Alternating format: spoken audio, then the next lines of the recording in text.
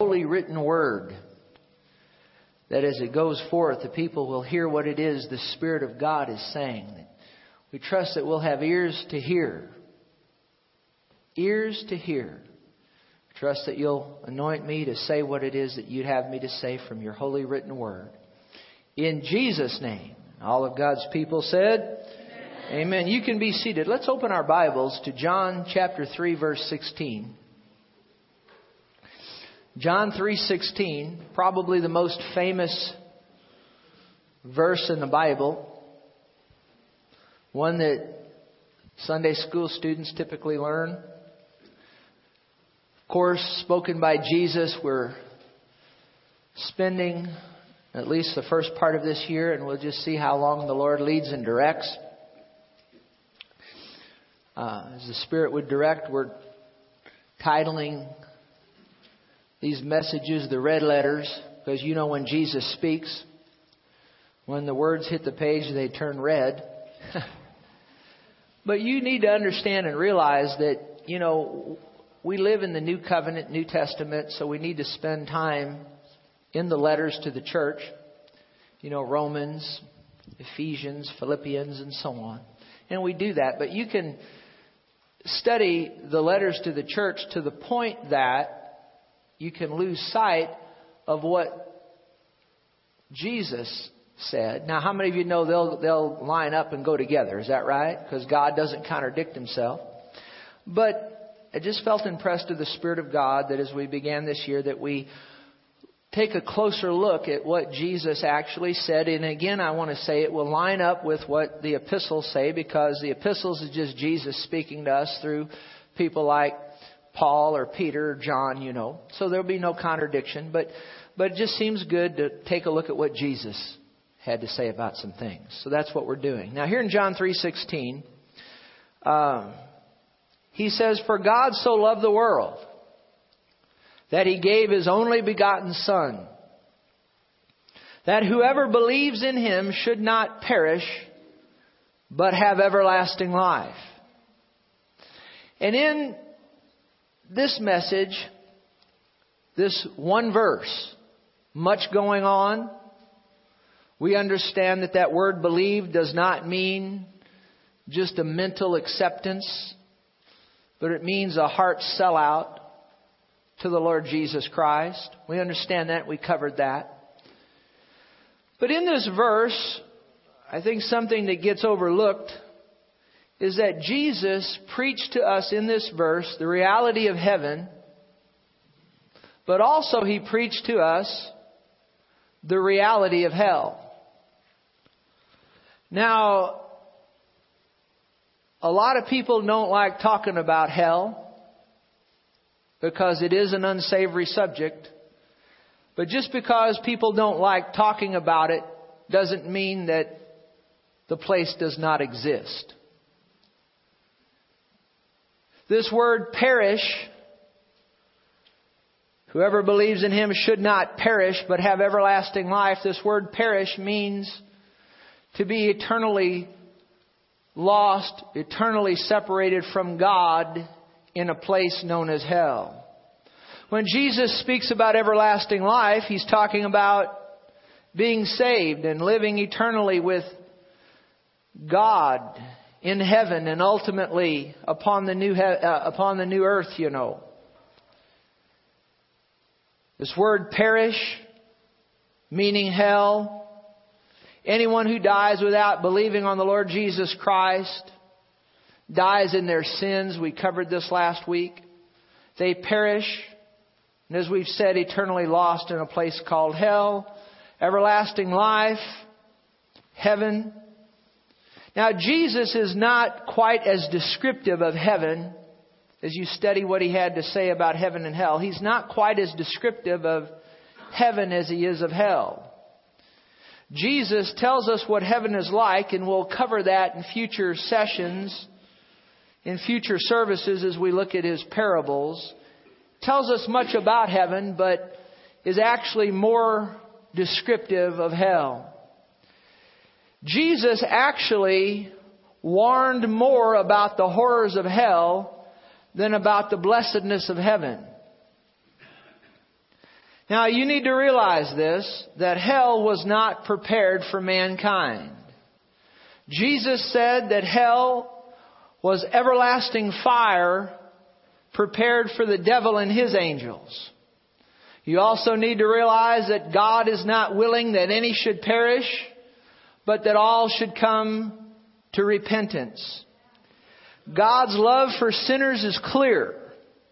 The angel said to Joseph in a dream, he said that the virgin, speaking of Mary, will bring forth a son, and you shall call his name Jesus, for he will save his people from their sins. Jesus said he came to seek and to save that which was lost. Jesus said this. He said, God did not send his Son into the world to condemn the world, but that the world through him might be saved. I want to call to your remembrance the time that woman was caught in the very act of adultery. And she was brought to Jesus and thrown at his feet. And the religious hypocrites of that day wanted to see what Jesus would have to say about such a woman. And Jesus answered them and said, he who is without sin among you, let him throw a stone at her first. And when all had dropped their rocks and went away, Jesus stood up, looked at the woman, and he said to her, neither do I condemn you. But he also said something else to her. He said, go and sin no more. Jesus came to save sinners, but he does not condone sin. Jesus would go to sinners' houses and he would sit and he would eat with them. It would make people mad. But the thing you need to realize about Jesus is that when he went to a sinner's house, he didn't go there and become a partaker of their evil deeds. But rather, it's clear the Bible says, and Jesus said it himself, that when he'd go to a sinner's house, that he went to call them to repentance. Or we could say it another way, he would invite them to change and turn away from their sinful lifestyle. The Apostle Paul said this. He said, Jesus Christ came into the world to save sinners, of whom I am chief. So we must understand God's motive and God's heart toward the sinner is that he loves sinners and he sent Jesus to seek and to save that which was lost. Again, I want to say this. The Apostle Paul said, one of the meanest people that's ever walked the face of the earth before he encountered Jesus Christ and was changed. Aren't you glad that Jesus can and will change us if we'll yield to him? But Paul said, Christ Jesus came into the world to save sinners, of whom I am chief. Of course, the question then is asked, saved from what? Saved from what? What did Jesus come to save us from? And ultimately, the answer is this. He came to save us from going to a place known as hell. There are two Greek words in our English New Testament, both translated hell, that I'm going to talk about today. Now there's some others that are translated hell, such as the place where the fallen angels are in chains. I'm not going to talk about that today. I'm going to talk about the two places where human beings go, even though it's against the will of God. Did you know that when any human being goes to hell, it's against the will of God? But God has given free will to mankind, and that's where a person can go if they so choose. But the two words I want to talk about today have to do with where humans will wind up if they do not repent and receive Jesus. Notice I said that word repent. Several weeks ago we looked at Jesus' first message. And as he preached his first message, the first word out of his mouth was the word Repent. And then He said, believe the gospel. So the two words I want to look at here today that pertain to hell, they're Greek words, both translated hell in the New Testament. Ultimate destinations for those who reject Jesus Christ or who neglect to receive Him. One is known as Hades, and the other is known as Gehenna. Hades and Gehenna, both translated hell in our English New Testament. The first, Hades, would be like we would think of a local jail. The second, Gehenna, which we would think of as a federal penitentiary. When someone breaks the law and they've done wrong and they're arrested, they are not immediately put into a federal penitentiary. They go to a local jail awaiting trial. And then once that trial is conducted, if the person is found guilty, then they are translated or moved to the federal penitentiary. The same thing is true of Hades and Gehenna, as we'll see as we go along. Now, what I want you to do is I want you to turn to Luke the 16th chapter and go to the 19th verse, and let's look here first at Hades, which would be like the local jail. This is a place where people who live their life upon the earth, they reject Jesus Christ, or they neglect, and I believe to neglect is to reject. They neglect or reject Jesus Christ, and they die in their sins. They go to this place called hell, but it's the Greek word Hades. And it's like the local jail. Luke 16 verse 19, Jesus is speaking. This is not a parable. This is a true actual story. See, parables are stories used to just illustrate a spiritual truth. This is not a parable. This is an actual event that happened. Luke 16 verse 19, there was a certain rich man who was clothed in purple and fine linen and fared sumptuously every day. But there was a certain beggar named Lazarus, full of sores, who was laid at his gate, desiring to be fed with the crumbs which fell from the rich man's table. Moreover, the dogs came and licked his sores. So it was that the beggar died and was carried by the angels to Abraham's bosom. Now, Abraham's bosom is also known as paradise. Remember when the thief said to Jesus upon the cross, "Remember me when you come into your kingdom." Jesus said to him, "Today you shall be with me in paradise." Paradise and Abraham's bosom, the same place. Now notice in verse 22 that the beggar died. And he was carried by the angels to Abraham's bosom. Now his body is on the earth. This beggar's body is on the earth. But his spirit was carried by the angels to Abraham's bosom.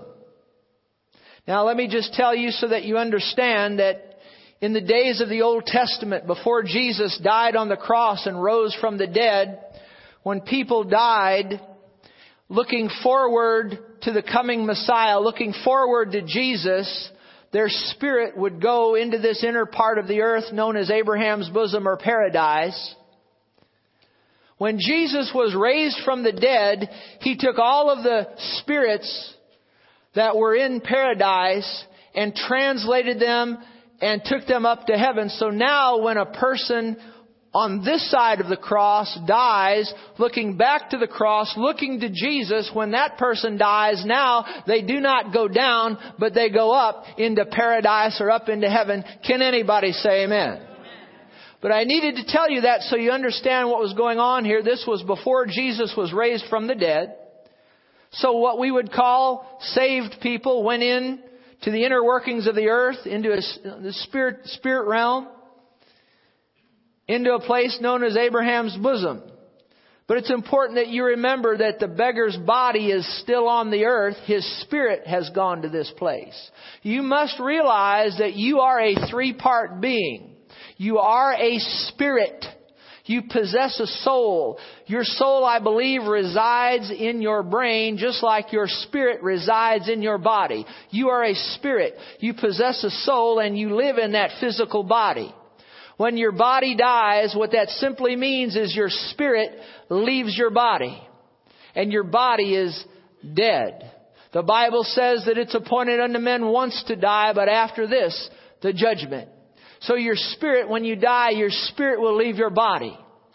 In this hour in which we live after the resurrection of Christ, if you're saved, you go up into heaven to be with the Lord. If you're not saved, you go down into a place, as we'll read about, known as Hades or hell. Now notice here again,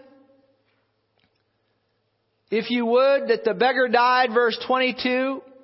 His spirit was carried by the angels to this place known as Abraham's bosom or paradise.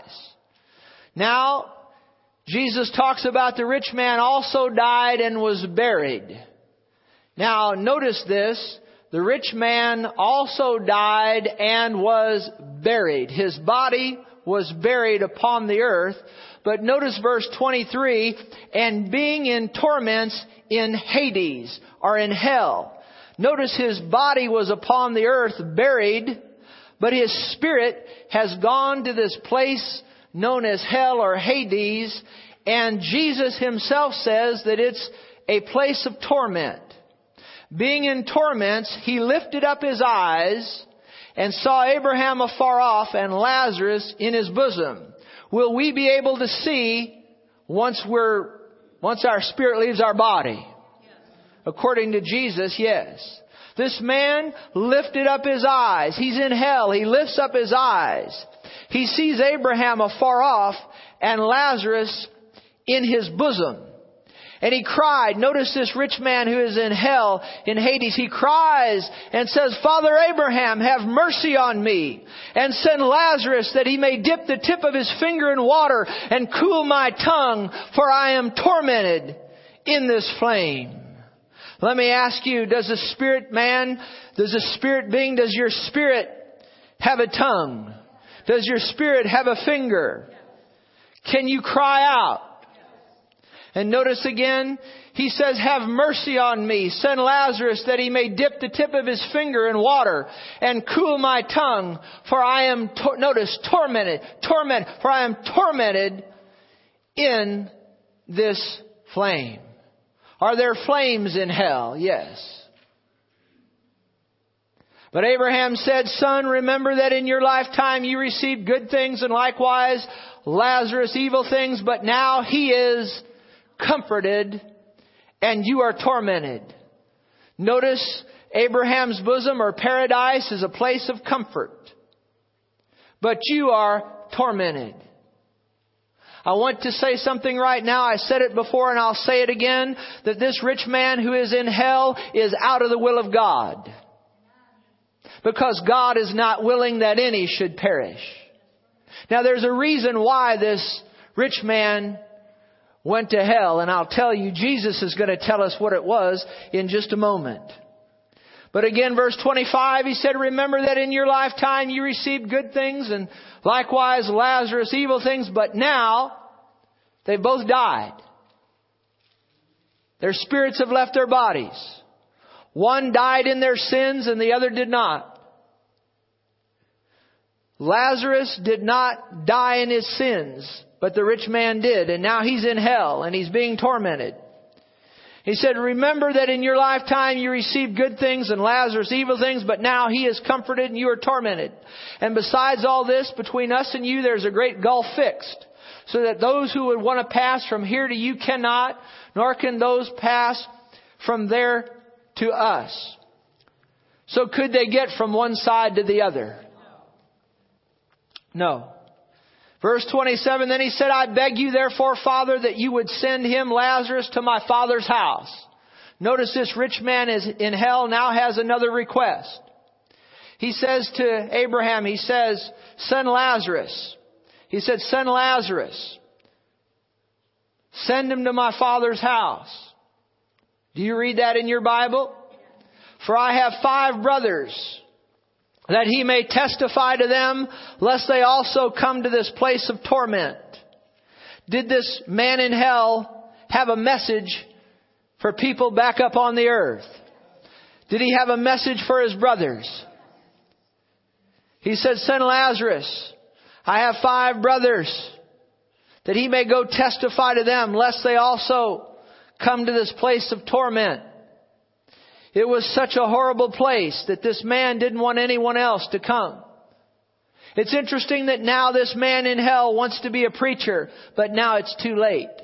I believe everyone that's in hell wants to be a preacher, but now it's too late. We need to do our preaching on this side of the grave. Can anyone say amen? Abraham, verse 29, said to him, "They have Moses and the prophets. Let them hear them." Well, what is Moses and the prophets? Or I'll say it this way. Who do Moses and the prophets preach? They preach Jesus. Real loud, say Jesus.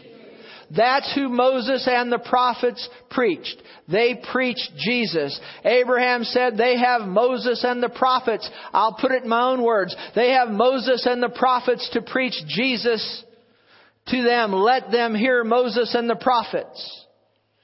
And he said, "No, Father Abraham, but if one goes to them from the dead, they will," what's that next word? They will repent. That means have a change of heart. They will repent. And Abraham said to him, "If they do not hear Moses and the prophets, neither will they be persuaded though one rise from the dead."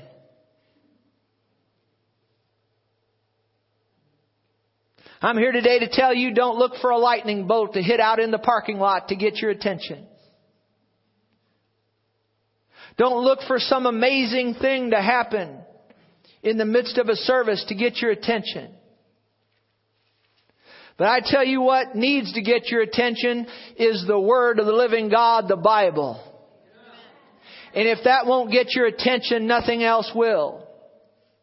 I have had literally hundreds and hundreds and hundreds of people come through this place that have been healed miraculously by the power of God. And I've had sinners stand there and watch people get healed by the power of God. I can't heal anybody, but Jesus is still in the healing business. And I've seen hundreds of people get healed by the power of God. And I've watched sinners stand there and watch people get healed by the power of God. And it does not move them to get saved.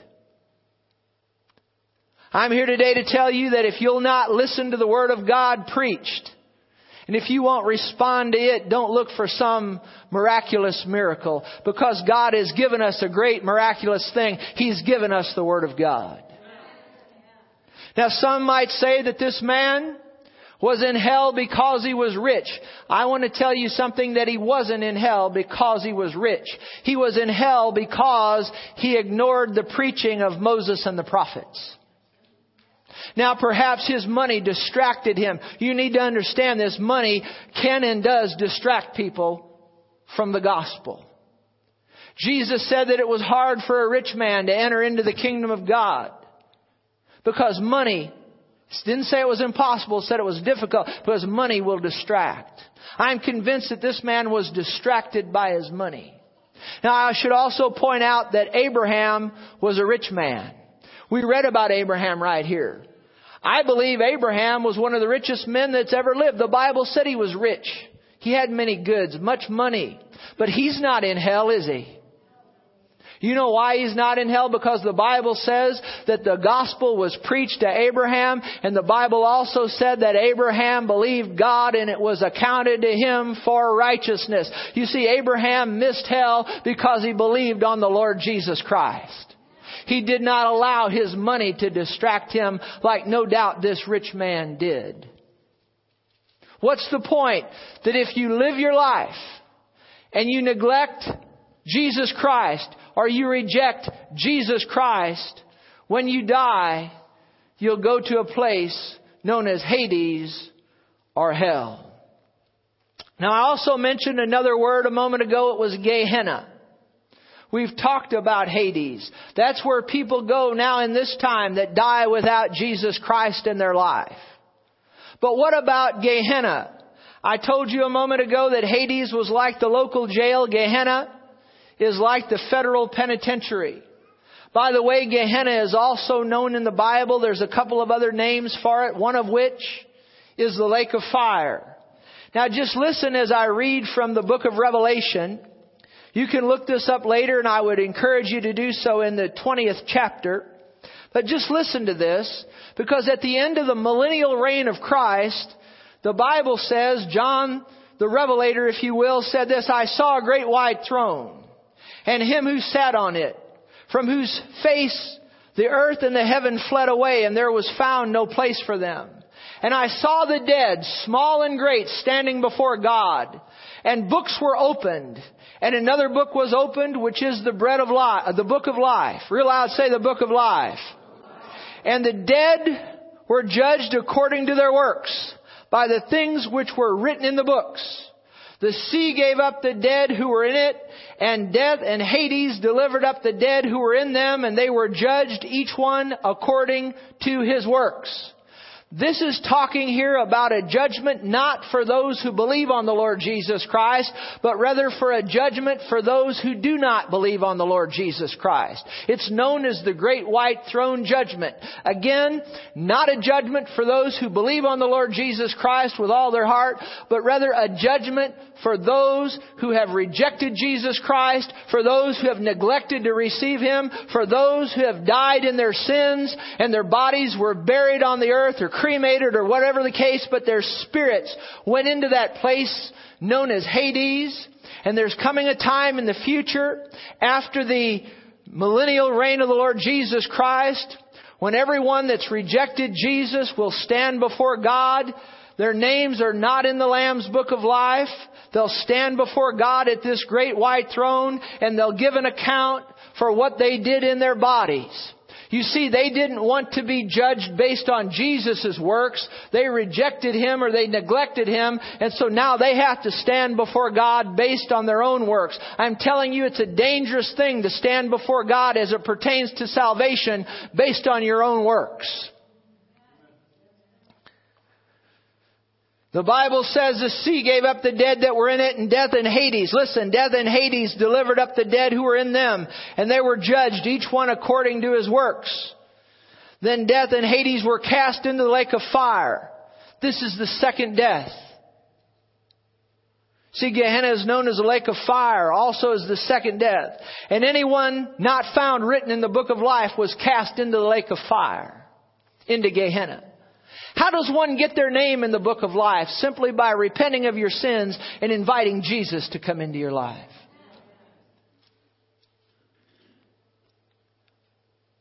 Now that rich man that we talked about a moment ago, think of it. Jesus told that story about him some 2,000 years ago. That man has been in hell now for the last 2,000 years. Still in hell now. I'm talking about that rich man that Jesus told us about. He's still in hell. You need to realize that hell is eternal. He's still there suffering even as I speak. He'll continue to suffer there, tormented in that flame, crying out for water, but no water available. Hell is also known as the waterless pit. And he'll cry out like that continuously and on down. He'll continue through the 7-year tribulation, through the millennial reign. He'll cry out for water, tormented in that flame, until the end of the millennium, when all those in Hades will be, I use the word because it's an appropriate word, will be vomited, if you will, up out of that place of the damned to stand before God and to be judged and then sentenced to that federal penitentiary again for eternity without end, known as Gehenna. You know, I went into the Bible and I began to look. I want to tell you something. Jesus' words have sobered me up. We all need to be sobered up once in a while. I don't mean that I was drunk with wine or beer or anything like that. But I tell you what, you can get to living your life to the point you can become lackadaisical. And if you're not watchful, it's real easy to start playing with things that you shouldn't be playing with. I'm talking about sinful things. Watching things you shouldn't be watching, listening to things you shouldn't be listening to. I tell you what, the words of Jesus have sobered me up. They've changed me. You ask my wife, since I've been studying the words of Jesus, just here in the last week, I've changed. Glory to God for the better. You know, we all ought to be changing for the better. Is that right? I tell you what, the words of Jesus will slap you upside the head and get your attention and sober you up. And that's what they've done for me. I went in and I began to look at what Jesus had to say. We read what He had to say just a moment ago about Hades, but what did He have to say about Gehenna, this federal penitentiary of the lost? Look at Matthew 5, verse 21. We're going to look now at some people who are in danger of going to this place, ultimately winding up from Hades into this place known as Gehenna. Matthew 5:21. Jesus speaking here. These letters are in red in my Bible. You have heard that it was said by those of old, you shall not murder. And whoever murders will be in danger of the judgment. But I say to you that whoever is angry with his brother without a cause shall be in danger of the judgment. And whoever says to his brother, Raka, is in danger of the council. Raka was just a slur that was used back there. It meant that someone was intellectually empty.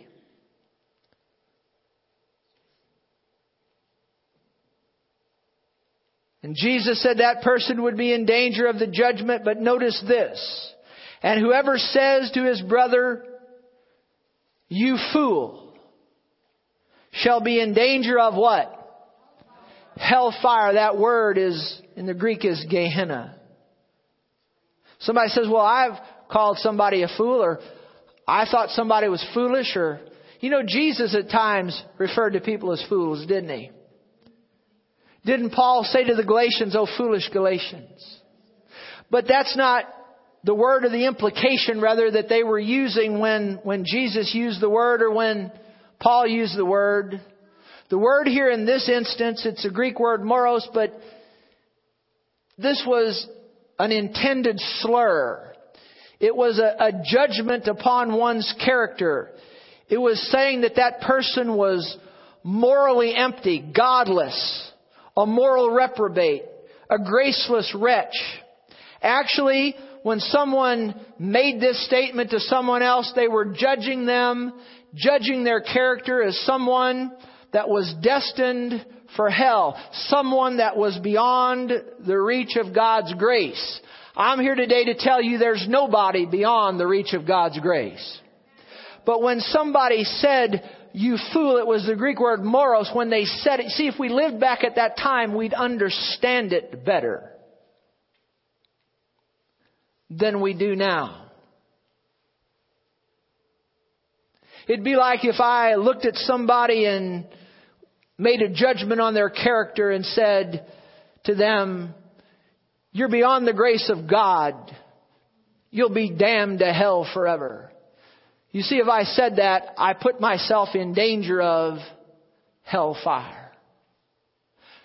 You know, we talk a lot about not committing sexual sin or not getting drunk or these other things, and we'll talk about them in just a moment as we go.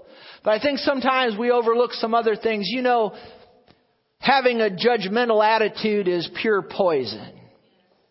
It's not wrong to judge like here today. I expect you to judge what I'm saying to you and go into the Word of God and seeing if what I'm saying to you is so. You need to judge in that way. But you should not be judgmental of me. Did you get what I just said? And we shouldn't be judgmental of other people. And I tell you what, it's a dangerous thing to be judgmental. And a lot of times we get ourselves into a position where we think, well, these things are sin and these things aren't. I'm here today to tell you that when you talk badly about somebody, it's sin and it's dangerous. And he said that the one who used this word was in danger of hellfire. Let's go, and that was the word Gehenna. Look at Matthew 5:27. These are all excerpts from Jesus' Sermon on the Mount. One of the greatest, if not the greatest sermon ever preached. Notice what Jesus said in Matthew 5:27. You have heard that it was said to those of old, you shall not commit adultery. Now, you know what adultery is. That simply is when you're having sexual relations with someone that you're not married to. You yourself are married, but you're having sexual relations with someone that you're not married to. He said, you have heard that it was said to those of old, you shall not commit adultery. But I say to you that whoever now watch this. Watch this, all those who watch pornography. Listen to this. But I say to you that whoever looks at a woman to lust for her has already committed adultery with her in his heart. You see, people don't start out in the bed of adultery. That's where they wind up if they don't keep their thoughts and their mind under the control of the Word of God. Did you hear what I just said? Jesus is actually taking this from an outward thing to an inward thing. But nonetheless, notice what he says here. And I'm talking to people that are watching pornography. People that see a woman go by, and I tell you there's nothing wrong. A beautiful woman goes by to observing that she's beautiful. But when it's that second look and say, boy, she's really someone I'd like to get my hands on. Now that's when it becomes sin. Did you hear what I just said? There's nothing wrong, and this goes for women as well.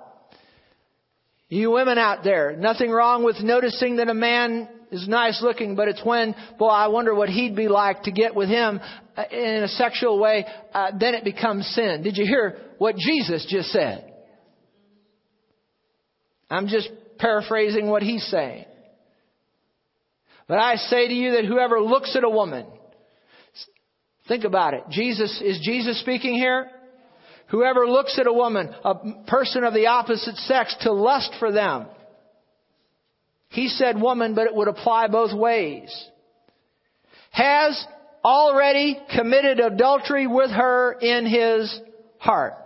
Now notice what Jesus says here. Listen, this sobering. If your right eye causes you to sin, pluck it out and cast it from you. For it's more profitable for you that one of your members perish than for your whole body to be cast into hell, which is Gehenna. You see, Hades is a place for the spirit. Gehenna is a place for the spirit and the resurrected body. You see, when those people are vomited out of Hades to stand before the great white throne, they will get a resurrected body, if you will. Hades is a place where the spirit and the soul goes, but at the resurrection, it's called the resurrection of damnation. Those spirits and souls that are lost, their bodies will be resurrected. It's called the resurrection of damnation, and their spirits will go back in their bodies, stand before the great white throne of God, and be judged according to their own works, will come up wanting, come up short, and be cast into this place known as Gehenna. Notice he said, if your right eye causes you to sin, verse 29, pluck it out, cast it from you. It's more profitable for you that one of your members perish than your whole body be cast into hell or Gehenna. Notice verse 30, if your right hand causes you to sin, cut it off, cast it from you. For it's more profitable for you that one of your members perish than for your whole body to be cast in to this place known as Gehenna or hell. I believe those are very sobering words. I believe these words should have our full attention.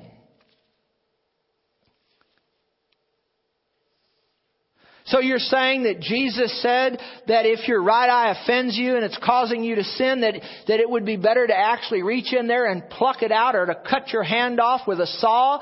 let me tell you this, and listen carefully.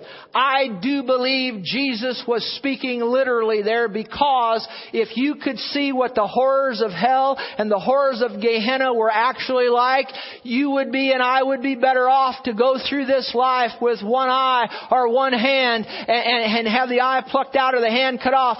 We'd be better to go through this life that way than to wind up in that place. Literally speaking. But I would say to you, don't go out today and pull your eye out. Don't go out today and cut off your hand. But what I would tell you to do, if there's something that you're looking at that you shouldn't be looking at, don't pluck your eye out, but cut that thing off from your view. If there's something that your hand is doing that's causing you to sin, don't go get a saw and cut your hand off, but cut that thing off that's causing you to sin. Can anybody say amen? Amen. Real loud, say, cut it off. Maybe there's a relationship that you're in. Maybe you've been diluted by much of the teaching that has come across many of the most famous pulpits in the land. And God knows I'm not judging the pastor, but we need to judge what's being said. I told you to do that for me a while ago. We need to judge what's being said. But lest you've been deluded to think by much of what's been preached from some of the most famous pulpits in the land that it's all right to have premarital sex, I'm here today as a representative of the Lord Jesus Christ, telling you that that's sin.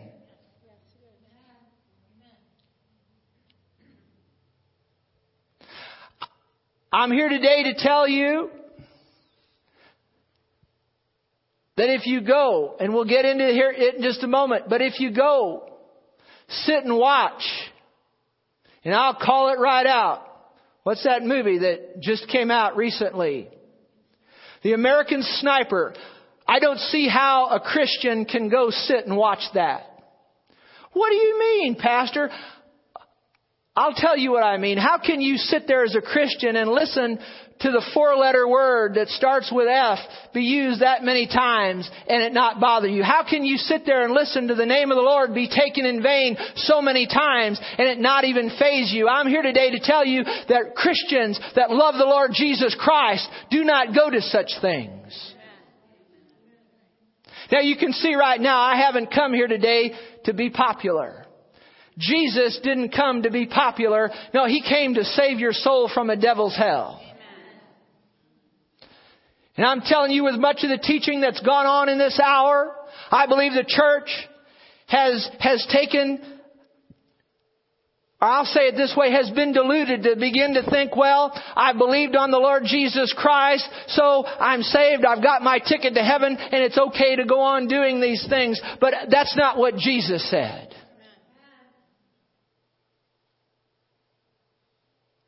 He said, if your right eye offend thee, pluck it out. If your right hand offend thee, cut it off.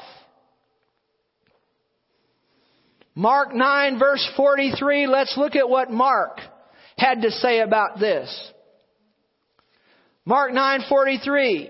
If your hand causes you to sin, cut it off. It's better for you to enter into life maimed rather than having 2 hands to go to hell.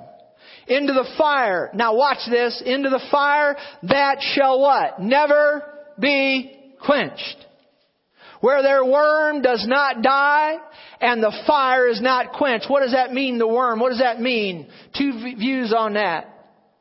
One is that resurrected body, actually that word worm, grub or maggot, you get the word maggot from it, that actually as time and eternity goes on, that those in Gehenna, that their bodies will be eaten with maggots throughout eternity. The other view on that word worm is that the conscience, that word is sometimes translated conscience, that your conscience will not die. Think of it, living eternity, knowing that you could have received Jesus and missed that place. But you didn't do it. Where their worm does not die. Notice it says their worm. Which view do I hold to? I think both are true. I think the conscience will go on for eternity. No question about that. And I believe worms will eat at people's bodies. You can actually go to the book of Isaiah, I believe it is, and make further proof of that. Where their worm does not die, their worm does not die, and the fire is not quenched. And if your foot causes you to sin, cut it off. It's better. This is Jesus our Lord talking. It's better for you to enter life maimed rather than having 2 feet to be cast into hell, where the fire shall never be quenched, where their worm does not die and the fire is not quenched. If your eye causes you to sin, pluck it out. It's better for you to enter the kingdom of God with 1 eye rather than having 2 eyes to be cast into hell fire, where their worm does not die and the fire is not quenched. Matthew's account, Jesus calls it a furnace of fire. There will be wailing and gnashing of teeth. I remember when I was a young boy in high school, I had a dream one night, and I don't get very many dreams from God. But I did one night when I was in high school, and I saw, and I couldn't tell you who they were now, but I saw some of my classmates as they were being ushered into this place known as Gehenna, into this place known as hell. And as they moved by and as they walked by, they would look at me and they would cry out, and and the Bible talks about weeping and wailing and gnashing of teeth. And as they went by, weeping and wailing, gnashing of teeth, I'll never forget it in my dream. And they looked at me and they snarled and they cried out and they said, "Why didn't you tell me? Why didn't you tell me? Why didn't you tell me? Why didn't you wake me up in the midnight hour? Why didn't you wake me up and inconvenience me in the midnight hour? Why didn't you tell me about this one known as Jesus Christ?" And it was too late, and I watched as they were ushered into the place of the doomed. Said, "What did you do about that, Pastor?" Some years ago, we made an effort to contact every last one of my high school friends that was in my graduating class to share the good news of the Lord Jesus Christ with them. So I did tell them if they'll listen. Can you say amen?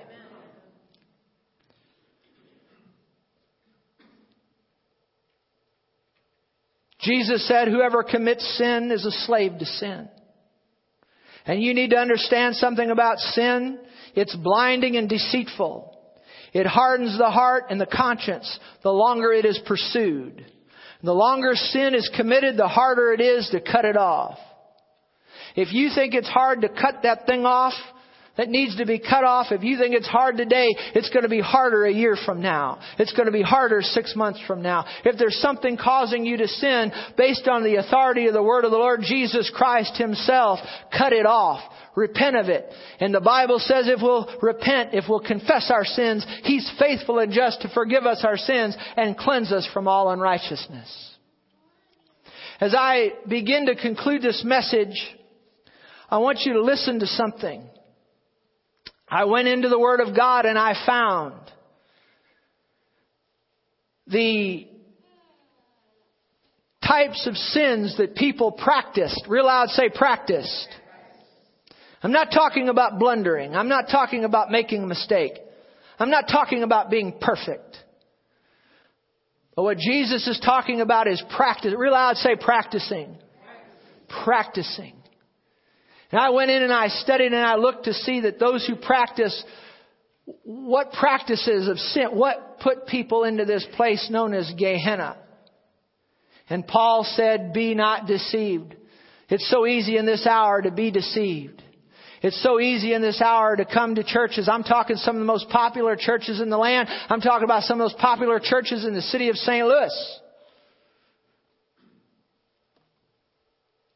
I want to tell you right now, this message that I'm preaching today would not be accepted in most of the most popular churches in the city of St. Louis. But it's the words of the Lord Jesus Christ. We live in a world and in a church world where it's turned to entertainment. My wife has an excellent article on her Facebook that she got off of a minister that's a good article on worship-tainment. Now this worship here today was not meant for you. Could care less if you enjoyed it or not. It's not for you. It's for Him. We do not prepare our worship around here for you as to what you like or don't like. Or me.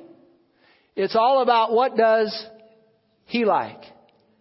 And many Christians have been deluded and they'll say, well, I won't go to that church because I just don't like the worship. You better go where God told you to go. And worship isn't for you anyway. We've had so many people over the years that have over 20 years complained they didn't like the worship, this, that, or that. I'm telling you, I believe God enjoyed this worship today. It's not about entertainment. I wouldn't say this, but the Holy Ghost wants me to say it. But perhaps the pastor of the largest growing church, I don't want to say this, Holy Ghost wants me to say it. Pastor of the largest growing church, fastest growing church in St. Louis, declared himself to be a ministainer. He's a minister and an entertainer. That's what he said of himself. And I tell you by the Holy Ghost, such a one should be avoided. You do with that whatever you want. Do not be deceived. Real loud say, I won't be deceived. Because Paul said that. Be not deceived. When he warned the church, he wrote. Now these are Paul. Most of these I got off Paul, but some of them Jesus. And he warned and he warned and he warned. And again, Paul said, do not be deceived. Do not be deceived. I've told you this before. I'm telling you again. Those that practice these things shall not inherit the kingdom of God. Listen to this. Just a list of these. I'm almost finished. Those who turn their back from believing on the Lord Jesus Christ, or we would call them a backslider. They're in danger of hellfire. The unbelieving, those who do not believe on the Lord Jesus Christ, that's clear. And then the vile, the extremely unpleasant, the foul, the offensive, obnoxious, repulsive person. I had lunch yesterday with a person that had a vile spirit upon them. My wife will tell you. And you know, we can hang around church people so much that when we go out into the world and we get around unsavory people, we can get a holier than thou attitude. And I had the Spirit of God deal with me yesterday as I sat at lunch with my wife and some other people, and this person there with a vile spirit on. And just as honest as I can be, it's repulsive and you just want to get away. But I'm telling you what, those are the people that God has sent us to. And let us never sit there with a holier than thou attitude, with a church attitude that those people just aren't as good as us. Listen, Jesus came and died for them, and those are the ones we're supposed to be telling the good news of Jesus about. Can anybody say amen? But those who are vile, murderers, sexually immoral people. Listen to me now on this. Listen to me now on this. Sexually immoral people. Adulterers. Fornicators. Those having sex and they're not married. Those living together without being married. Homosexuals wind up in the lake of fire. Practicing homosexuals. Those who are gay, lesbian, and bisexual. Don't get mad at me. Go read your Bible. Find it in your Bible. The Holy Spirit had the man of God, Paul, warn about this again and again and again. The sexually immoral. Now, how many of you know just what I said right there wouldn't make me popular among most people? Is that right? And it certainly would disqualify, listen to me, certainly would disqualify me from preaching in some of the most famous churches in the land and in this city if I stood up and said something like I just said, that homosexuals will not be admitted into the kingdom of God, but rather turned in the lake of fire. That would not be accepted in most places. But that's the word of the Lord. I am not here to put anybody down, to rip anybody. How many of you know Jesus died for us all? Is that right? And we ought to love people and care for them.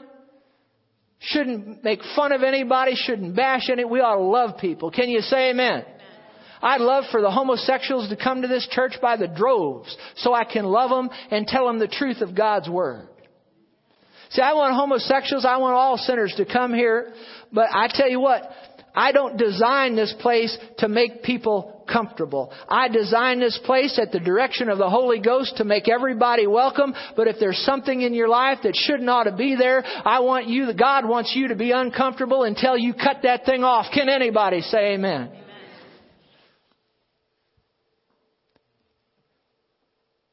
Those who watch pornography, the lake of fire. We live in a pornographic society. And I'm convinced that those that practice and continue on in pornography, if you don't cut that thing off, your eternal spirit and soul lay in the balance. I read a study one time. It's amazing how many church people are addicted to pornography.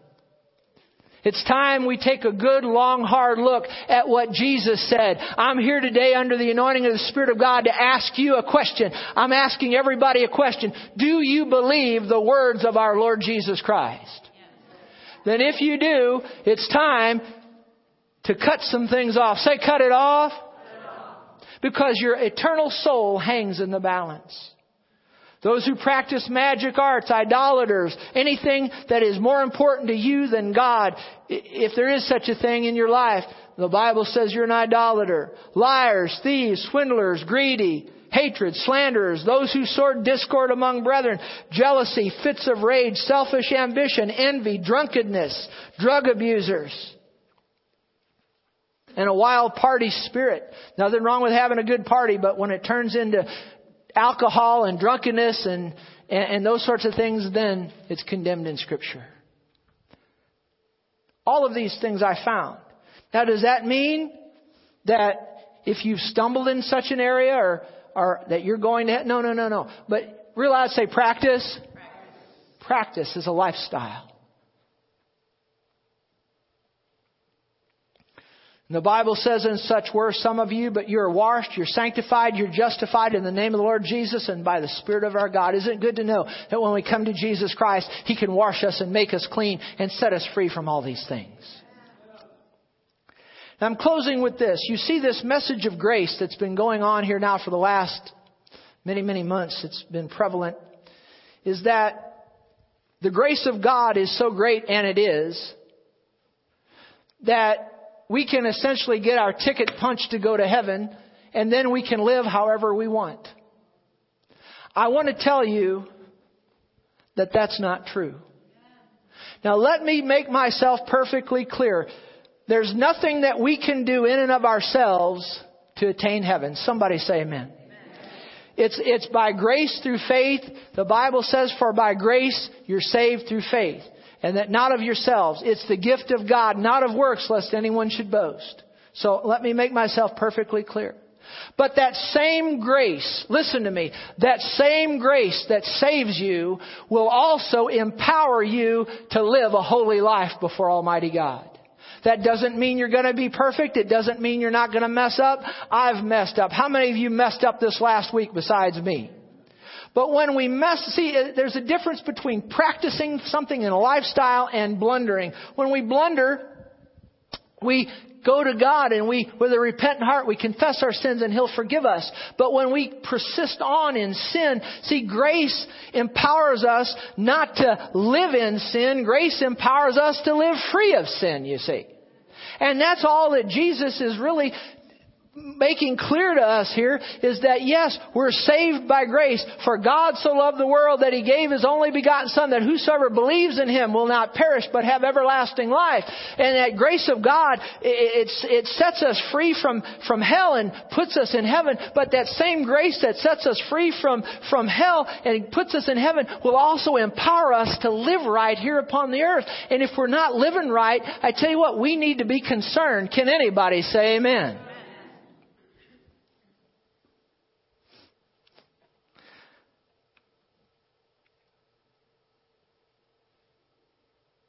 Hell is barricaded by Almighty God. What do you mean it's barricaded? Pastor, you just told me that many people are going to hell. Yes, that's true. But I've also said that they go to hell in the will of God or out of the will of God. And you know why it's out of the will of God? Because God has barricaded hell. You know what a barricade is? To put something up in front of the entrance. God, and I'm closing with this, God has barricaded hell. What do you mean He's barricaded it? What I mean by that is it's not easy for you to go to hell because God has barricaded it. What do you mean He's barricaded? He's barricaded it with the cross of the Lord Jesus Christ. That cross of the Lord Jesus Christ stands between you and the gates of hell. And in order for you to get into hell, you're going to have to discard the cross. He set Jesus on that cross to die for you. He shed His holy blood for you. He was buried, and on the third day He was raised from the dead for you. In order for you to get into hell, you're going to have to set the Lord Jesus Christ. You're going to have to set His blood. You're going to have to set the cross.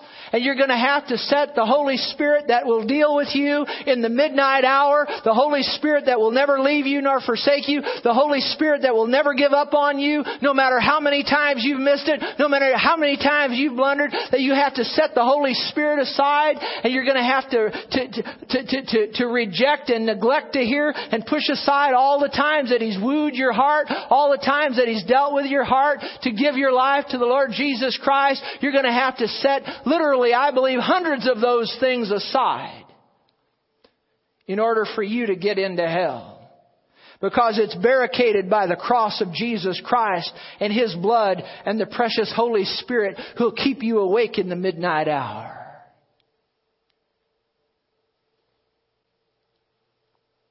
It's barricaded by that book that we know as the Holy Bible.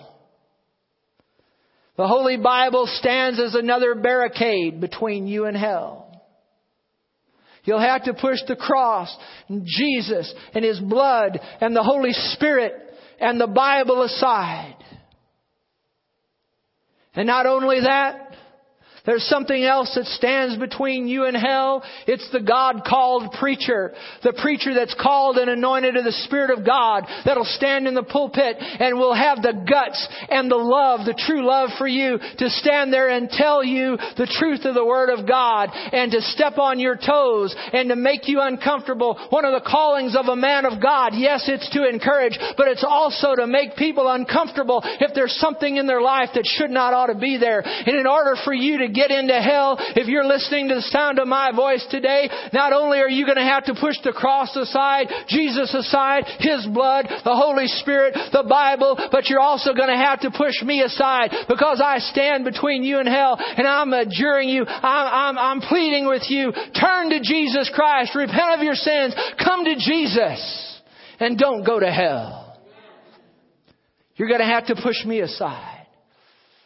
And lastly, you'll have to push that soul-winning Christian who you found to be obnoxious, but you didn't realize that they've been sent of Almighty God to get in your face and to warn you not to go to hell.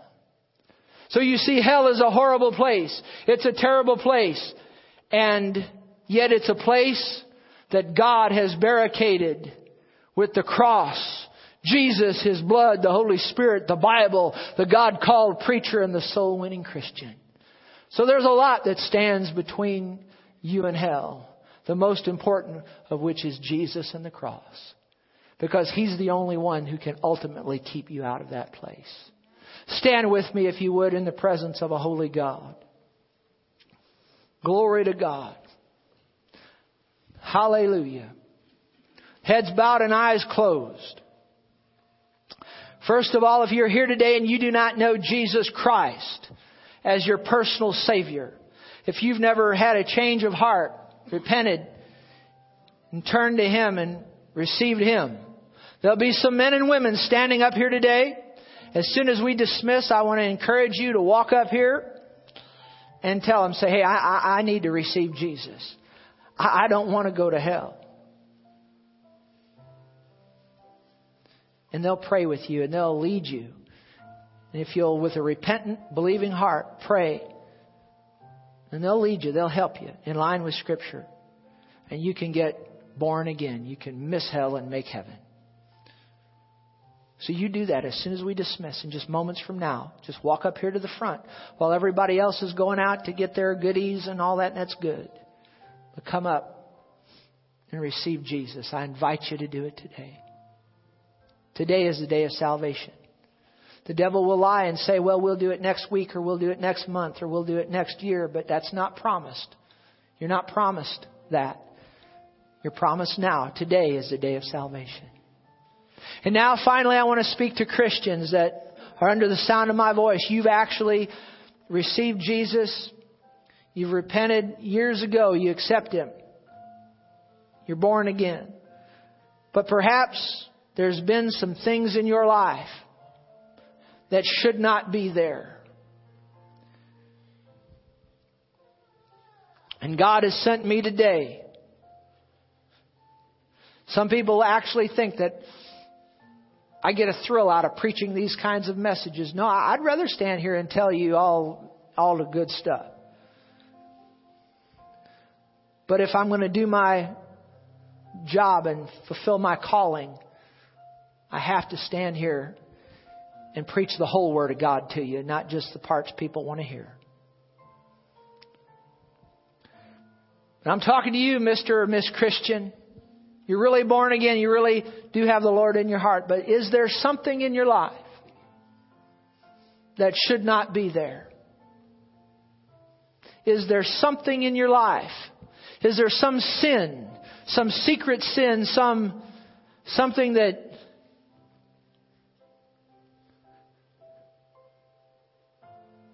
needs to go? The Bible says, Jesus Himself said of a person in the book of Revelation who had a church member, went to church, but they'd fallen into sin. Actually, it was sexual sin and, if I'm not mistaken, idolatry. Attending the church. And they'd fallen into sin. And Jesus said, I've given her time to repent. And the Lord gives us time to repent. But that time can run out. Don't let that time run out on you. I'm talking to Christians now. The Apostle Paul said by the Spirit of God, actually the Spirit of God said by the Apostle Paul, in 1 Corinthians, if we would judge ourselves, we'd not be judged. If we judge ourselves, we'd not be judged. It's a whole lot better deal to judge yourself than to be judged by God. So if you need to make an adjustment in your life, if you need to cut something off, it's between you and God. You cut it off. I like what one preacher said, simplified it. He said, quit it, admit it, and then forget it. Quit it, repent, admit it, confess it to the Lord. He'll forgive you, and then He'll forget it, you forget it, and go on and enjoy your salvation. Let me tell you who, and I don't really care that we've gone long today. I don't really care because we're following the Spirit of God. Let me tell you who the most miserable person on the planet is. The most miserable person, I'm talking about on the inside, is not the sinner. Last time I looked, most sinners are having just a whole bunch of fun. But the most miserable person on the inside is the Christian who has sin in their life. Because of that sin, they can't enjoy their fellowship with Jesus to the full. And because they have Jesus in their heart, they can't have a good time when they're in the world doing the things of the world. Think about that. The Bible says the pleasures of sin only last for a season. And the wages of sin is death. So cut that sin off. And I promise you that if you'll do it and confess it, Jesus will forgive you. And the joy, and that's what the Spirit of God wants me to say right here, the joy of your salvation, actually it's His salvation that He's giving. The joy of His salvation will come back into your life to the full. Glory to God. Hallelujah. So if you need to cut something off, you cut it off. Don't go out and pull your eye out or cut your hand off. Cut the sin off. Stop looking at it. Stop doing it. Stop going to wherever. Stop it. Stop going to those movies where they're cussing like a blue streak and where they're taking the name of the Lord in vain. Stop that. Cut it off. Stop it. Yeah, but all my friends are going. Well, they might be going to hell too. You going to follow them there? Oh, yeah. What I said about that movie earlier today, people just shout. I'm talking Christians, just shout me down over that. Well, we want to go watch those movies with all those cuss words. How can you be a Christian and do that? It's time we get holy, live right. Can you say amen? So judge yourself. Glory to God. Now, there's some refreshments out in the foyer. I want you to encourage you to go out there and fellowship with one another. But more importantly than that, if you need to come forward and make Jesus the Lord of your life, do so. And if there's something in your life that doesn't need to be there, cut it off. You're dismissed. God bless you.